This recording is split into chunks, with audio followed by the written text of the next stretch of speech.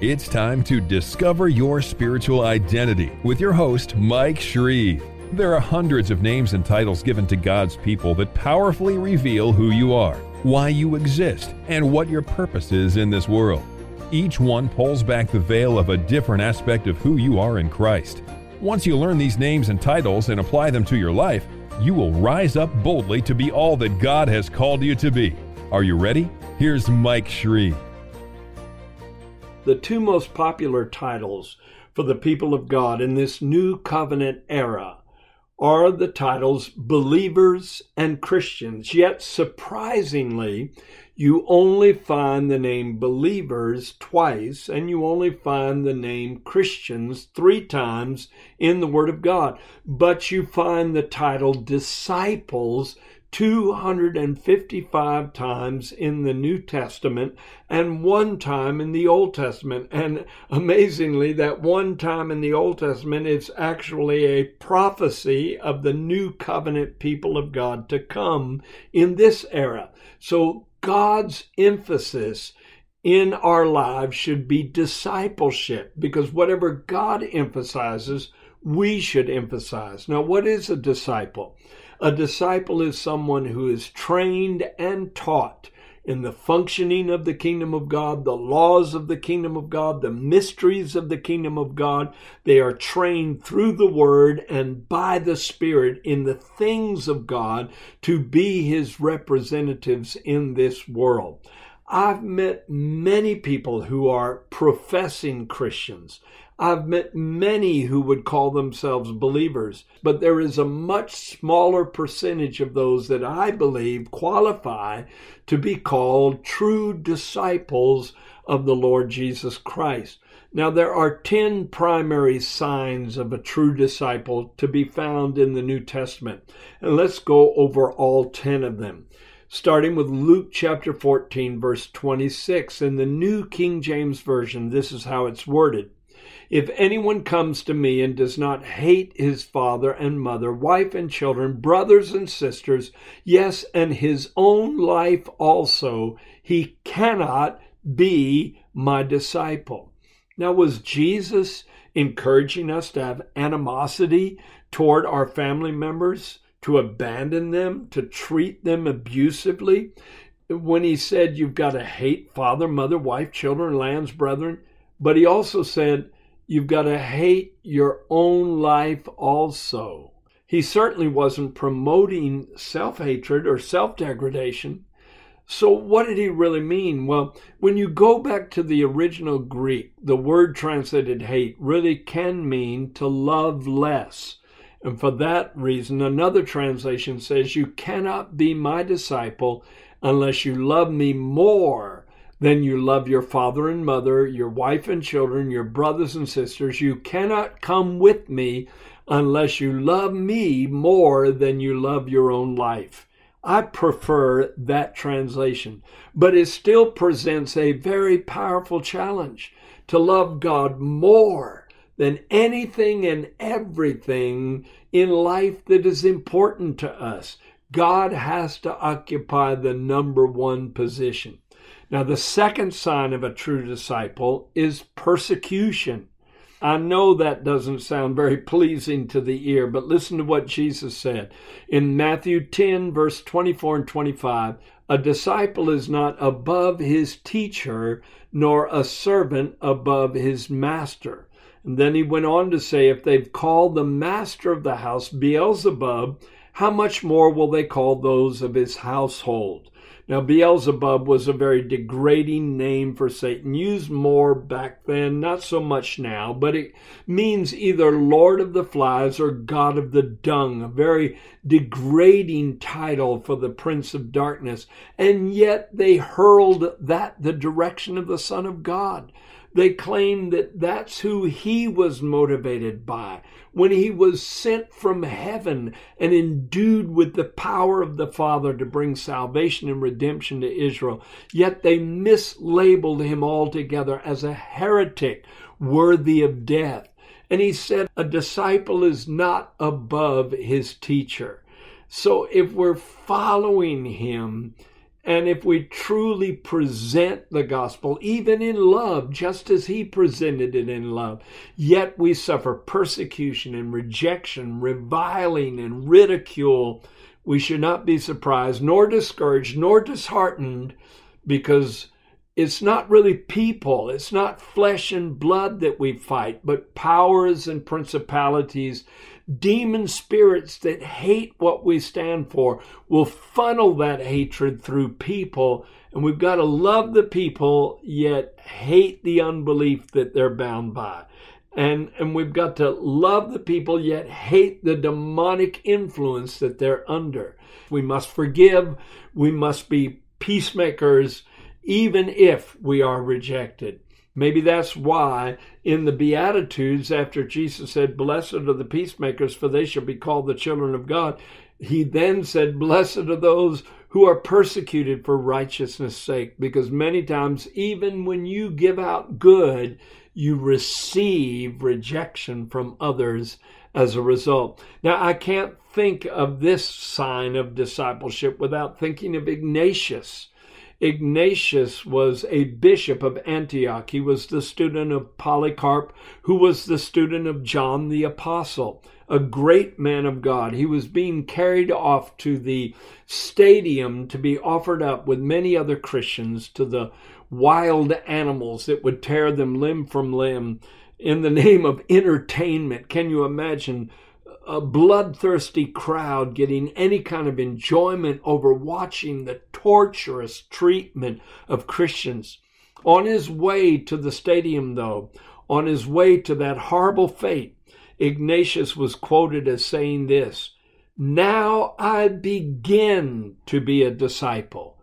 Let no one of things visible or invisible envy me that I should attain to Jesus Christ. Let fire and the cross, let the crowds of wild beasts, let tearings and breakings and dislocations of bones, let cutting off of members, let shatterings of the whole body, let all the dreadful torments of the devil come upon me. Only let me attain to Jesus Christ." If Ignatius said that was beginning to be a disciple, I'm not sure that I've even started. And yet, that's the second sign of a true follower who is following the Lord Jesus Christ in his discipleship call. Number 3 is fruitfulness. In John chapter 15, verse 8, Jesus said, "By this my Father is glorified, that you bear much fruit. So will you be my disciples." So true disciples, authentic disciples, are fruit-bearing people.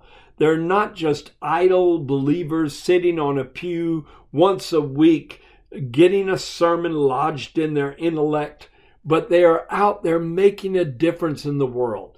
And fruit represents a lot of things. It can represent the character of God, the fruit of the Spirit in Galatians chapter 5, verses 22 and 23, love, joy, peace, and all the other attributes of the Holy Spirit. Fruit can be works done for the kingdom. Fruit can be souls won to the Lord, according to John chapter 4, verse 36. And fruit can also be praise, because Hebrews 13:15 says, "Let us offer unto God the sacrifice of praise to God continually, which is the fruit of our lips, giving thanks to his name."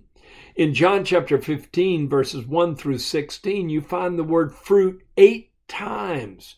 And that's where Jesus talks about how he is the vine and we are the branches. And that's where you find this discipleship passage where he said, "By this my Father is glorified, that you bear much fruit." But the only way we can bear fruit is if we abide in the vine and if his word abides in us. And then we're going to make a difference in this world, I guarantee you. The fourth sign of a true disciple is love. In John chapter 13, verse 35, Jesus said, "By this all will know that you are my disciples, if you have love for one another." And the word translated love is agape, which is the divine kind of love that is full of mercy and full of grace and overflows with humility and long suffering. See, there's three primary Greek words for love. Eros is erotic love. It's flesh-based love. It's love based on gratification of desire. You love a peanut butter and jelly sandwich, or you love a certain kind of sport. You love the feeling that you get when you stand on the beach. It's all something that gratifies you. And then there's phileo, Phileo, which means a brotherly kind of camaraderie, the love that you have in a club or a close-knit group of people. But usually, even in those kind of groups, if someone stops loving you, you tend to stop loving that person. But agape love is freely bestowed even on enemies. Those who offend you, those who hurt you, those who damage your life, you still love them back. Now, this is easy to preach, harder to do. But he said this is a sign of an authentic disciple if you can love one another with an agape kind of love. God help us to do so. Let love increase in all of us. Number 5, the fifth sign of a true disciple is something I call continuance or persistence. Jesus said in John chapter 8, verse 31, "If you continue in my word, you are my disciples indeed." Another version says, "If you abide in my word." That means you don't draw back from any commandment. And you may say, we're in the New Testament, it's not about commandments. Oh, yes, it is. In the Old Testament, there were 613 commandments in the Torah, the first 5 books of the Bible, that were revered and respected highly by the Jewish people. But when you come to the New Testament, you find 1,050 commandments. And if you want the whole list, just go to my website, shreveministries.org, and send me an email and request the list of 1,050 commandments in the New Testament. But may I warn you, where knowledge is, there comes responsibility as well. And if you know about those commandments, you are responsible to fulfill them. It's surprising how few emails I get when I mention that. But if you abide in his word, if you continue in his word, if you're passionate enough to read the Bible and say, I'm not doing that yet, I'm not doing this yet, I'm not forgiving enough, I'm not prayerful enough, I'm not doing what I should do to properly yield to God, I'm not fasting as I should.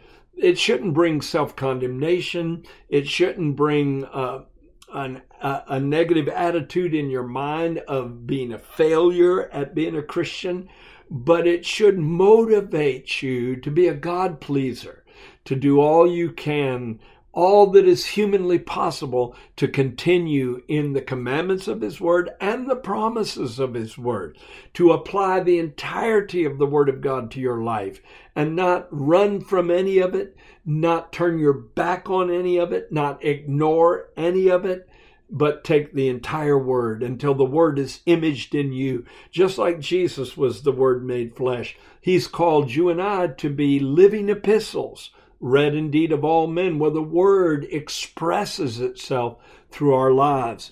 The sixth sign of a true disciple is cross-bearing. In Luke chapter 14, verse 27, Jesus said, "Whoever does not bear his cross and come after me cannot be my disciple." Did you hear that?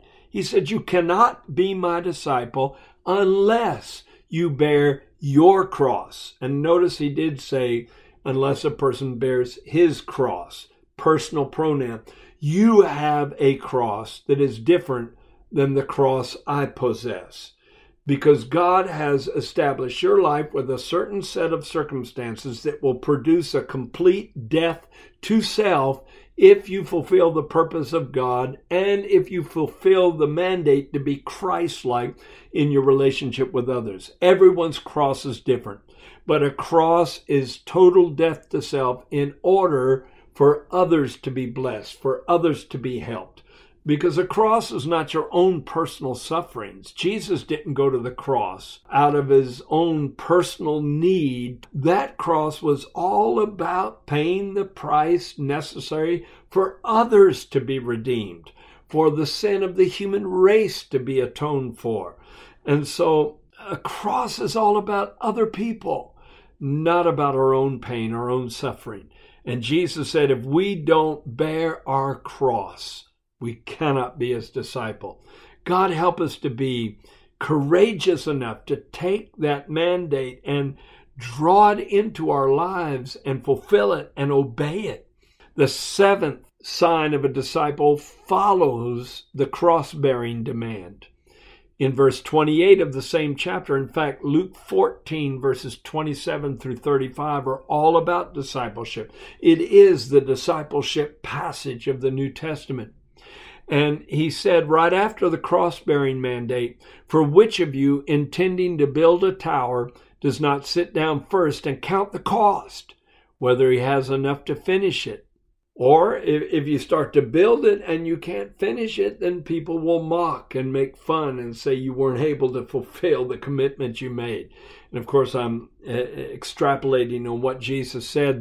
So you've got to count the cost. You've got to have a builder mindset. He said, which of you intending to build a tower? So if you're a disciple, you're building something and you're counting the cost. You know what it's going to take, what kind of self-denial, what kind of commitment, what kind of consecration it's going to take to finish that you're building for the glory of the name of the Lord. Because the name of the Lord is a strong tower, and we build that tower. We enshrine the name of the Lord with what we do in our lives. But there's a cost. There's a price to be paid. Also, disciples have a warrior mindset. The next few verses say this: what king going to make war against another king does not sit down first and consider whether he is able with 10,000 to meet him who comes against him with 20,000? Or else, while the other is still a great way off, he sends a delegation and asks for conditions of peace.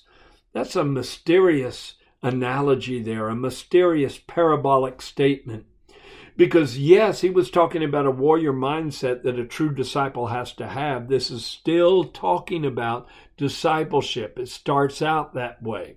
But he also brings out the fact that a discipleship mindset means to weigh things out and figure out how to bring peace when you could cause conflict. You could fight, but there may be a way to solve the situation that would bring peace.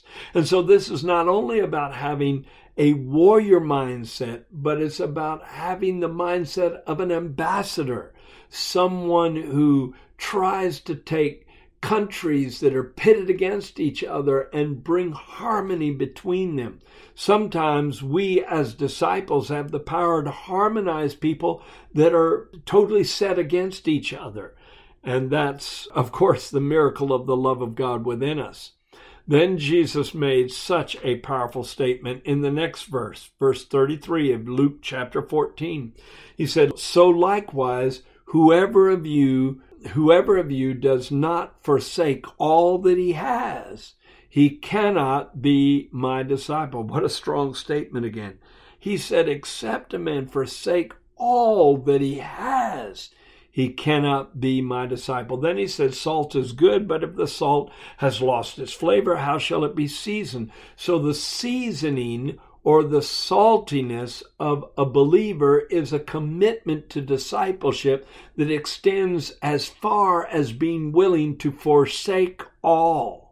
Now, does that mean that you literally have to give up everything you own? Does that mean you have to give away your car, your home, your clothing, your money, cancel your bank account and give away all your money to the poor? I do believe Jesus demanded that kind of sacrifice from those who followed him when he walked the earth. And I do believe he still demands it of people now, at times. But I don't believe he demands that of everyone, not by any means. But he does demand that we put all these things on an altar so that we no longer own the house or own the car or own the clothing or own the money. It's all his. We put it on an altar and distribute it as he sees fit or use it as he sees fit. So we relinquish the reins to all material possessions. Now, I literally fulfilled that mandate. Back in the very beginning, when I was part of the Jesus movement era, I lived in a Jesus commune right after I got saved. One of the other members of the commune and I were sitting around a campfire one night about 2:00 in the morning, and we read Luke chapter 14, and he pointed out that verse to me. Except a man forsake all, he cannot be my disciple. He said, do you know anybody doing that? I said, no, I don't. Because we all had jobs. We all worked at construction jobs during the day, and we had our prayer meetings every night. It was a fantastic commune, wonderful commune, where we were constantly edifying and strengthening one another, but we had not forsaken all. I said, I don't know anyone doing that. He said, let's do it. I said, I'm game. So the next day we put in our notice, we quit our jobs, we gave away all our money to the poor, we gave away all our possessions, which was more of a commitment for him because he had a car and all I had was about $1,000 worth of music equipment. Gave all of that away, gave away all of our clothes except for one change of clothes, and felt a little condemned about that, but we found out later that one change of clothes was very helpful when we had to wash the other set at a laundromat. But we struck out hitchhiking. We had a little sign that said, going for Jesus, and we stepped out on the interstate and hitchhiked 500 miles to go to Bloomington, Indiana, where we had an invitation to hold a revival at a church. When we got there, the pastor told us he'd changed his mind, so we had given up everything we owned, hitchhiked 500 miles, gone hungry for days at a time. We were living in an abandoned shack out in the woods that we found when we got to Bloomington, Indiana. And our first revival gets canceled before we preach the first sermon. Now that's a little discouraging. But remember, Jesus did say, if you sacrifice anything, you receive 100-fold. And so it's a long story. I don't have time to tell it all. But Bob and I walked down the street and we decided, we came to Indiana to preach, so we're going to preach. And we found a plot of ground in Bloomington, Indiana that had been bought by the Yippies. Those were hippies that became politically motivated and they got involved in the political process, and they were called Yippies, and they were mostly socialists or of a communistic mindset. And they had bought this property, and there was a big sign in the middle of the property that said, for the free use of anybody that wanted to use it. And it was a statement for the Yippie mindset. And so Bob said, that's our church. They said it's free for the use of anybody. And so that was step number one. Then he said, we got to have advertisements. So we went over to the Pizza Hut restaurant across the street, got up in the dumpster, got a bunch of old pizza boxes. We wrote revival, old-fashioned street preaching, miracle signs and wonders, healing the sick, casting out devils every night at 7:30 on those boxes.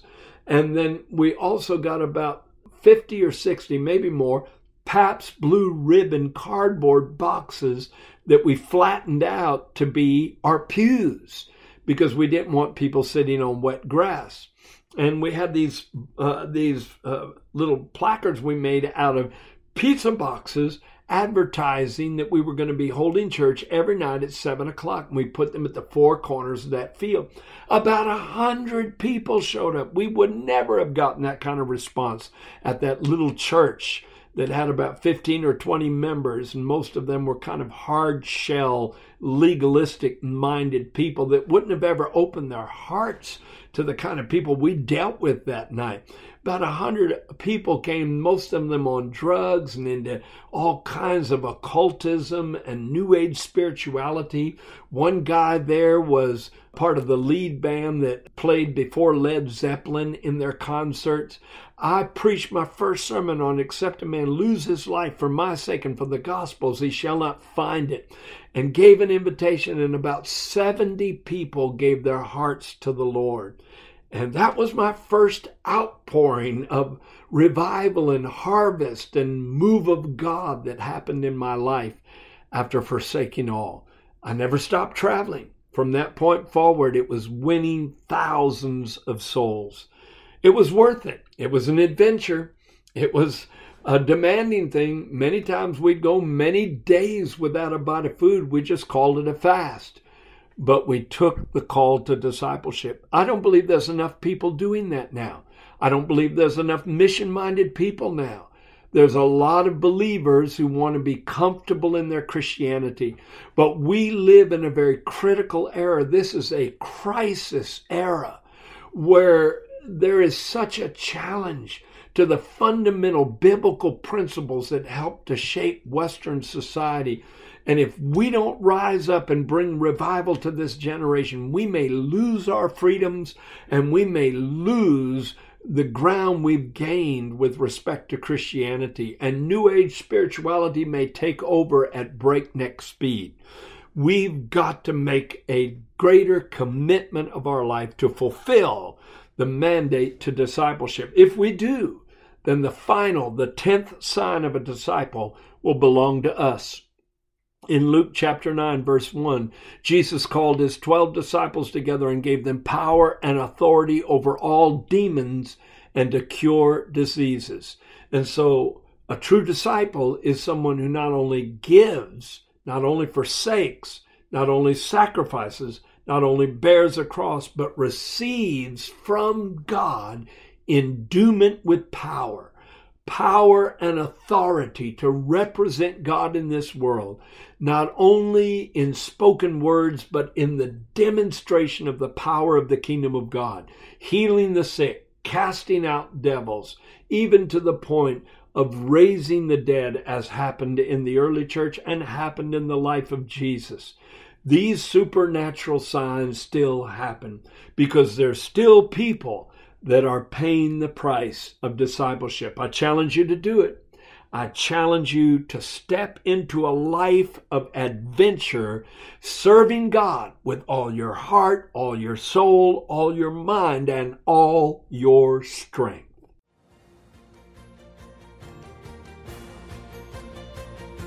Thank you for listening to Discover Your Spiritual Identity with Mike Shreve, a podcast designed to cause a spiritual awakening in your life. Be sure to subscribe on iTunes, cpnshows.com, or wherever you listen to podcasts so you don't miss new episodes. You can go deeper into this amazing revelation of the names God has given His people by getting your copy of Mike Shreve's book titled, Who Am I? Dynamic Declarations of Who You Are in Christ. We also invite you to visit our website, shreveministries.org, and sign up to be part of our global internet family, a group of on-fire believers who are bold to proclaim, I am who God says I am, I have what God says I have, and I will be what God says I will be.